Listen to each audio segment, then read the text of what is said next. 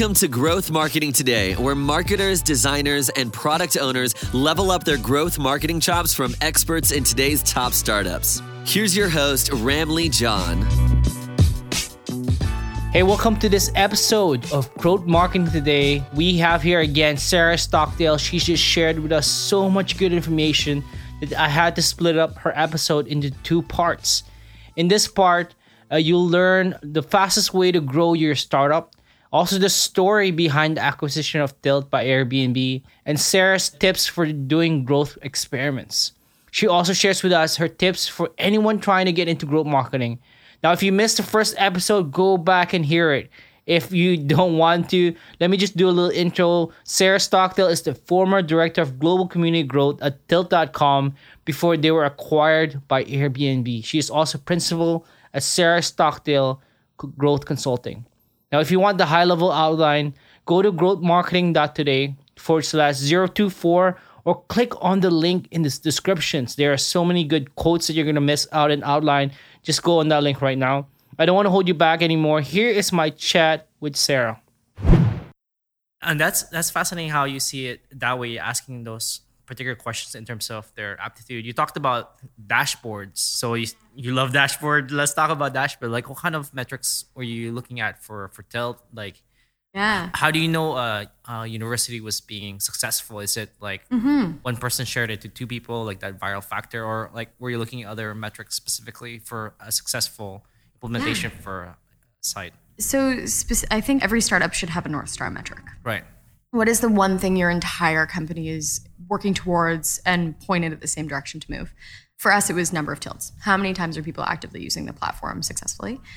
And then in terms of graphing a campus, we would be able to see the number of students versus, we would always look at the number of students on Tilt versus active on Tilt versus the population of undergraduate students. And that would give us a percentage of how many students were actively using. Exactly. You had a penetration metric. Yeah. That's cool. And we were able to see a tipping point at a certain campus penetration where it just goes viral. Yeah. So exponential. Interesting. Yeah. What was that? I'm sure. I'm going to keep a little bit of the secret sauce. All right. Okay. But, all right, that's cool. But can you give a range? I'm curious. Between 20 to 50. Think about if you have 10 friends, how many of your friends would need to be using a thing before you feel like everyone's using it? That was how we kind of looked at it. And you experimented with that. You tried to figure out what is that. Oh my gosh, yes. And we experimented with tactics. How do we get to that tipping point as quickly as possible so we can move on to the next school? And I think when people start influencer and ambassador programs, especially when they're going after a college demographic, they start broad. So they're like, we're going to go after 20 schools. And like, it sounds sexy, but it's really hard. The more you focus on a specific localized demographic, no matter what your user base looks like, but the more intentional and focused you get about who you're going after, the faster you're going to be able to grow. I know we talked a little bit about how you picked the universities. Which ones were the first ones that you went after in the beginning? We went after Queen's, Laurier, Western. It depends on the country, so that's just for Canada. All the party schools. Exactly. Nice. And the, great academic schools, great student life schools. Right. But they were phenomenal for us. Nick came from Queen's. He held a senior student leadership position at Queen's, so he really understood that school. Nice. Can you tell us a little bit about the Tilt acquisition? Is there something that you can say to that, or is it like hush-hush? Oh, yeah. Well, I think... you're killing it. You went to Sydney. You went to... started implementing this playbook at Europe. When you this is it. We're about to get acquired. We found out at the beginning of last year or the beginning of this year. Wow. Yeah. Oh, wow. Beginning of 2017. So Airbnb, their most requested feature was splitting payments. So the most requested feature that they had was how do we, because one person paid for an Airbnb, a whole bunch of people would get stuck on the hook for paying them back, and then a couple wouldn't. And that's like, you're out quite a bit of money at that point. So that was one of their most requested features. We shared Andreessen Horowitz as an investor, and we were struggling a little bit in the US in terms of growth and acquisition. Our international efforts were rolling along very quickly, but the US is a very different market. It's saturated with a lot of different payments tools. Right. Venmo is ubiquitous. Right. So it was a whole different beast. And I think for our founders at the time, it just made a lot of sense to sell to Airbnb. And now I've got, a lot of super smart friends who work for Airbnb. And a couple of us, Kent and myself and, a number of us in Canada decided we wanted to go a different path and do something differently.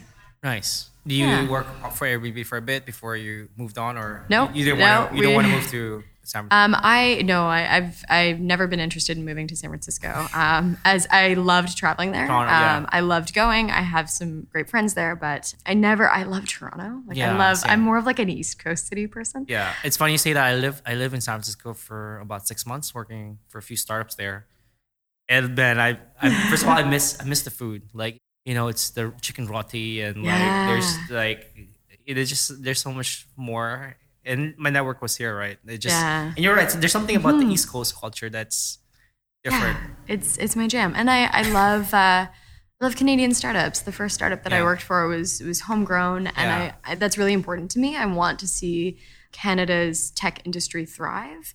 And there are not a lot of people who have had the experience of, the way that some of us have been, fortunate to with something like Tilt, grow San Francisco company with, very kind of like Silicon Valley-ish values and learn from that experience and then be able to bring that back to Canadian startups and say, okay, let's not do this. Let's do these things. Interesting. So I've been really grateful for that. And I knew a little bit before the Tilt acquisition that I was an entrepreneur, that I wanted to do my own thing. So going to work for a really big tech company wasn't necessarily in line with my plan. That's so funny. That's so true.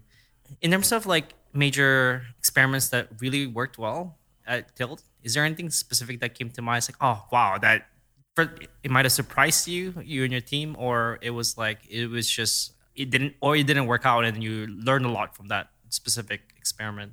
Yeah, I think oh my gosh. We experimented with an incredible number of things. Feature launches were always really interesting collaborations between a whole bunch of different teams. One of my favorites, when we launched Send and Request Money, you were able to request $1 from a persona. And so we would acquire a Request Money user at $1, for $1. And, you could request from Drake. So you could make the hotline bling. You could, and all of our promotional emails were just like full of lyrics and references. To Drake. Yep. Wow, so, Toronto, right? And 6. You got to represent the 6. Got to represent the 6. That's so funny. But yeah, so we did some really fun. User acquisition strategies for our new feature launches. That was one of my favorite ones because we were, a little on the line with using Drake, but it was... Oh, and if Drake ever hears it, I know he invests in startups. That would be funny if he's like, "Hey, Sarah, thanks for the Can't get in trouble now, so it's fine." That's funny. Tell me a little bit about what you're doing now. You're doing a lot of growth coaching for different startups, right? Or yeah. So one of the things that I found when I was working at Tilt and when I was working at Wave, I'd have people come up to me at events or people reach out to me through LinkedIn and just say, "Hey, I need to." The pick your brain question. I need to pick your brain about my growth strategy. I need to pick your brain about our user acquisition. I need to pick your brain about our retention curve.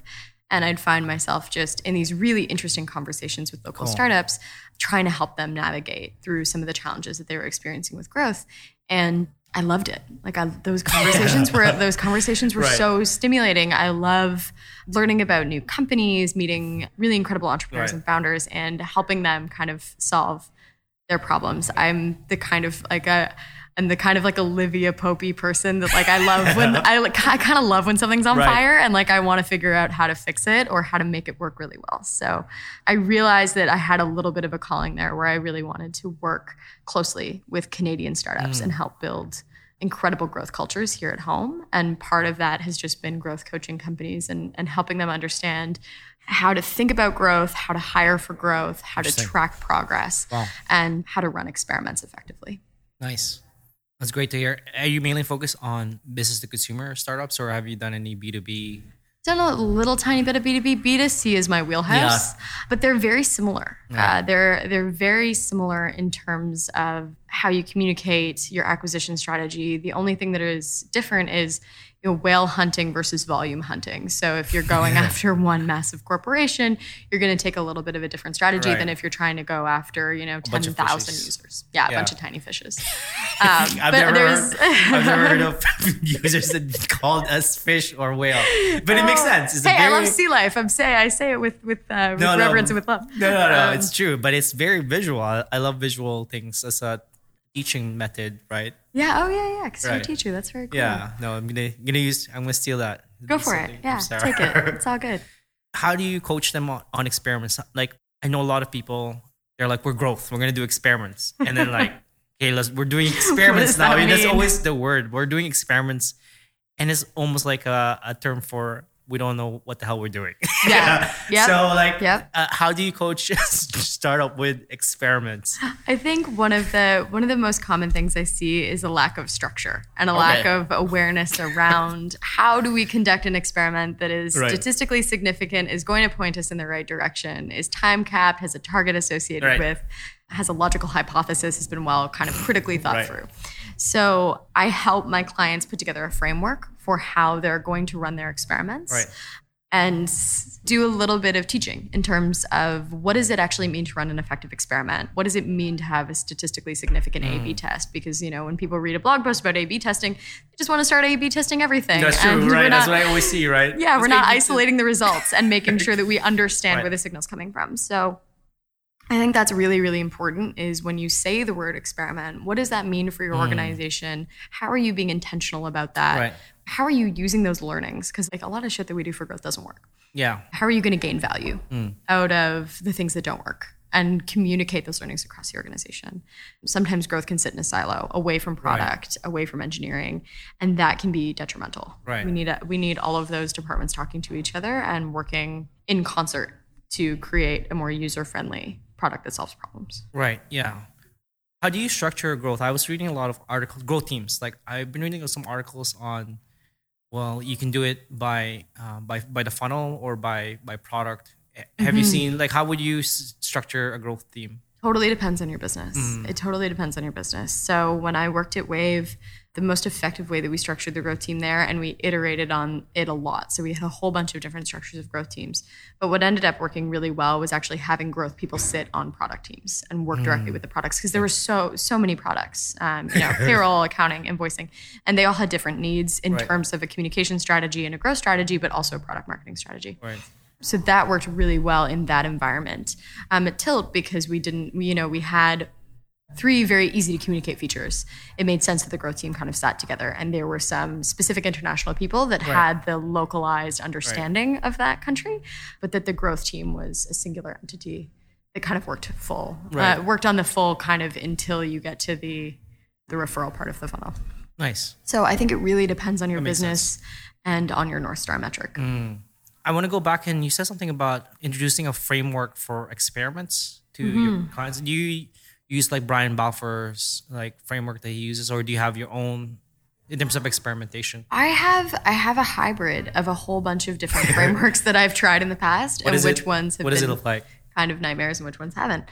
It looks like a spreadsheet. It's not that exciting. Spreadsheet is the heart of growth. No, yes, something like that. No, it looks like, how are you framing your hypothesis? What is the baseline metric that you're looking to move, and making sure that you know what that is. Like, you know where your starting point is. You know what target you're looking to hit. I think the best growth teams are very intentional on forecasting and know where they're running towards. I think if you don't have month over month goals, which sounds silly, everyone should have month over month growth goals. It sounds silly, but not everyone is there yet. And your experiments should be designed around that North Star metric and that goal. So when people show me experiments and they're like, hey, we're looking to increase our open rate by X%, I'm like, that's not that useful, because a whole bunch more people can open this email. All that experiment is on the subject line, and that's a very tiny experiment. And if they're not actually taking an action in your product, I don't care if they open the email. I want them to do a thing. So what is your conversion metric that's actually going to move you closer to your goals for that month? Yeah, so it's a spreadsheet. I wish I could find a product, and maybe I'll eventually build one. I've used a couple of different tools. Trello's been my favorite so far, but I haven't found anything that I really like in terms of a growth experiment product. No, that's so true. Like, spreadsheets are so useful in many ways. Horrible and useful. It's the bane of a lot of people's existence. Do you use your spreadsheets to forecast? I know forecasting can be fascinating too. You can do some kind of linear way to figure out what your forecast would be for next month, or do you just do work backwards to figure out what your forecast is, your goal for next month? I usually I want to see a full Is 6 months or a full year. 6 months or a full year that takes into account seasonality. It takes into account paid marketing budget. That you're really intentional about how you set up that forecast, and you're taking into account all of the ways that your business contracts and expands throughout the year. And then maybe you take a 6 months lens and then you iterate at that 6 month mark. If you're way ahead of your forecast, I always want these numbers to be aggressive. I always want people to be like scaling a mountain. So if you're hitting it faster, which is an amazing problem to have, but make those targets more aggressive. A lot of startups kind of have a baseline that are set by what they're looking to show to investors. So they want to show 30% month over month growth. They want to show 20% month over month growth. That's great as long as you take into account all of the different factors of your business over the course of a year that are going to impact those numbers month over month. So for us, for college, things go off a cliff in the summer. People are back living in their parents' basements. So we'd set really aggressive targets through the summer, but they would take into account the fact that we know from our seasonality that it's going to go off a cliff. Oh, that makes sense. As of the final two questions, for anybody who's trying to get into growth, they're maybe still studying or they're doing something else. What kind of tips and advice would you have for them? Like, what is Sarah's tip for... Build a thing. Build a thing and show us that you built it. Build an audience. Cool. Build a user base for something. When people are coming out of MBA programs, they're like, would you hire me? I have an MBA. I'm like, can you build something? Early stage growth teams are 0 to 1. It's a slog. It's an incredible amount of work. And if you are able to prove that you have at least done 0 to 1 in the past, whether that's your own social profiles or a Shopify store or whatever it is that you have been able to show that you've been able to get people excited about a thing and to take an action, an email list, whatever it is, show that you can build something and do that on your own. Do that on your own as much as you can because you're not going to get that in a classroom. I want to see that, the thirst and motivation to educate yourself outside of the classroom and to actually do a thing that can prove that you can potentially be useful to an early stage tech company. That's funny you said that because I asked Kat the same question. He was like, build a Shopify store. Oh my God. And you can tell we sat in a small room together for years. Even Emily said the same thing. It was funny. And Ken was talking about how he would ask this question, if I put you in a room and I only gave you a laptop, what are you going to do? Yeah, what could you do? What could you do, right? Yeah. Yep. I think it's so important that people are able to prove that they can build something from nothing. It's the hardest job in the world. There's a lot of people who desire to build something, but they don't actually follow through with it. Is it fear? Is it laziness? Or what do you think from experience? I think it depends on the person. I think a lot of it is fear. In the way that our higher education system is structured is you do a thing and we grade you and we tell you if it's good or not, which then tells you if you're good or not. So if you build something and you don't have someone telling you if it's grading it, telling you if you've done a good job or not, you don't get that pat on the back. And maybe it's terrible. Maybe you built a really stupid iPhone case store and we all hate it. You're putting your social credibility on the line. You're putting your reputation on the line. So you need people who are a little bit shameless in the fact that they are just willing to risk to learn. And the risk piece, I think, is where people get stuck. They're scared to risk reputation. They're scared to risk people laughing at them. They're scared to risk it not working. And you'll never build anything useful if you're not willing to take that risk.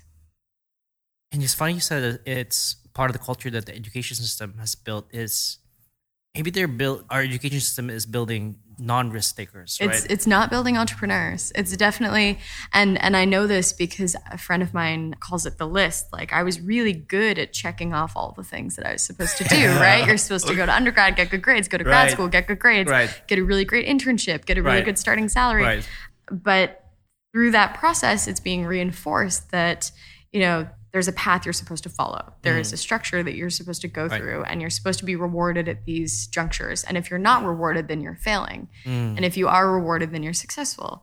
And I think what a lot of students, when they graduate, when they get into their late 20s and early 30s, and they've been working for companies for a while, is they start to realize that those junctures where they are getting promoted and getting successful and buying houses, those things aren't making them happy. They've been promised that they'll make them happy, but it's not actually working. Right. So I think that's when I hope people start to deviate from the path. And a lot of us working in tech are deviants. We are off the path. We are, we're trying different things. We're trying to lose our egos in order to figure out what's going to be fulfilling. It's funny because I think you're calling for people to become rebels in some sense, right? I feel like you would never know that I'm such a rule follower, but yes. Are you a rule follower? I used to be. No. Yeah, I used to be a people pleaser rule follower. I still am a bit, but yes, I think don't assume that the path will make you happy. Yeah. Don't assume that those things will make you happy, and take an off ramp. Be a rebel. Yeah. You heard that from Sarah. Yeah. Awesome. If you have any shout outs, where can people find you?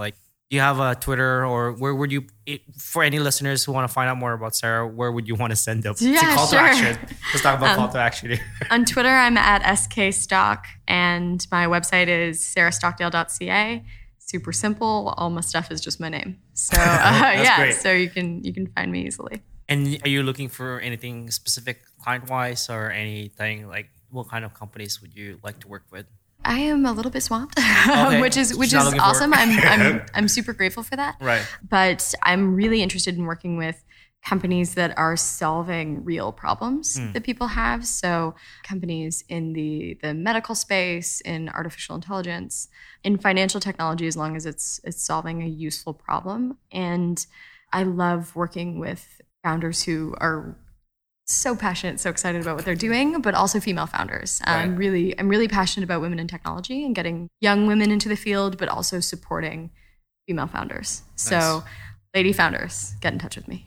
Awesome. That's great to hear. Well, thank you, Sarah, so much for your time. I appreciate all the knowledge and wisdom that you shared with everyone. Thank you so much for having me. This is really great. Awesome. Take care. Take care. Hey, thanks for listening on this episode. What do you think about that? What do you think about Sarah? One of the quotes she said I liked was, the more you focus on targeting a specific localized demographics, the faster you're going to be able to grow. It's true. I think sometimes when you're in a startup, it's so easy to just spray and pray, target as many people as quickly as possible, but being super and hyper and micro focus on one demographics will really help you find 1,000 fans versus 1 million users who don't really care about you. Now, if you want a high-level outline from this again, go to growthmarketing.today/024 or click on the link in the description. If you have any feedback or questions, send me a short email at ramley@growthmarketingtoday. Other than that, this is Ramley from Growth Marketing Today, and keep on growing.